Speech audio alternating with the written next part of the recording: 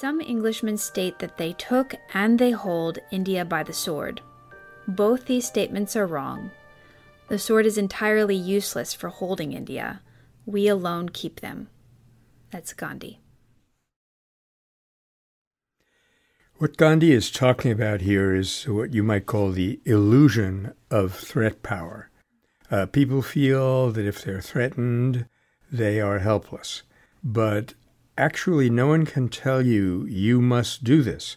All they can tell you is, if you don't do this, I'll do that. So if we're willing to pay the price, if we're willing to take the risk, we're completely free. Nobody can threaten us. And that, of course, has tremendous implications for domination and violence.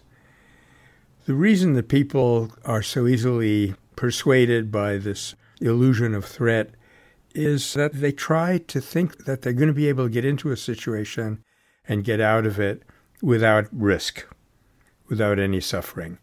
And that's rarely the case. A nonviolent person is willing to suffer, willing to take a risk. And in that willingness, he or she is immediately free from the pressure of threats.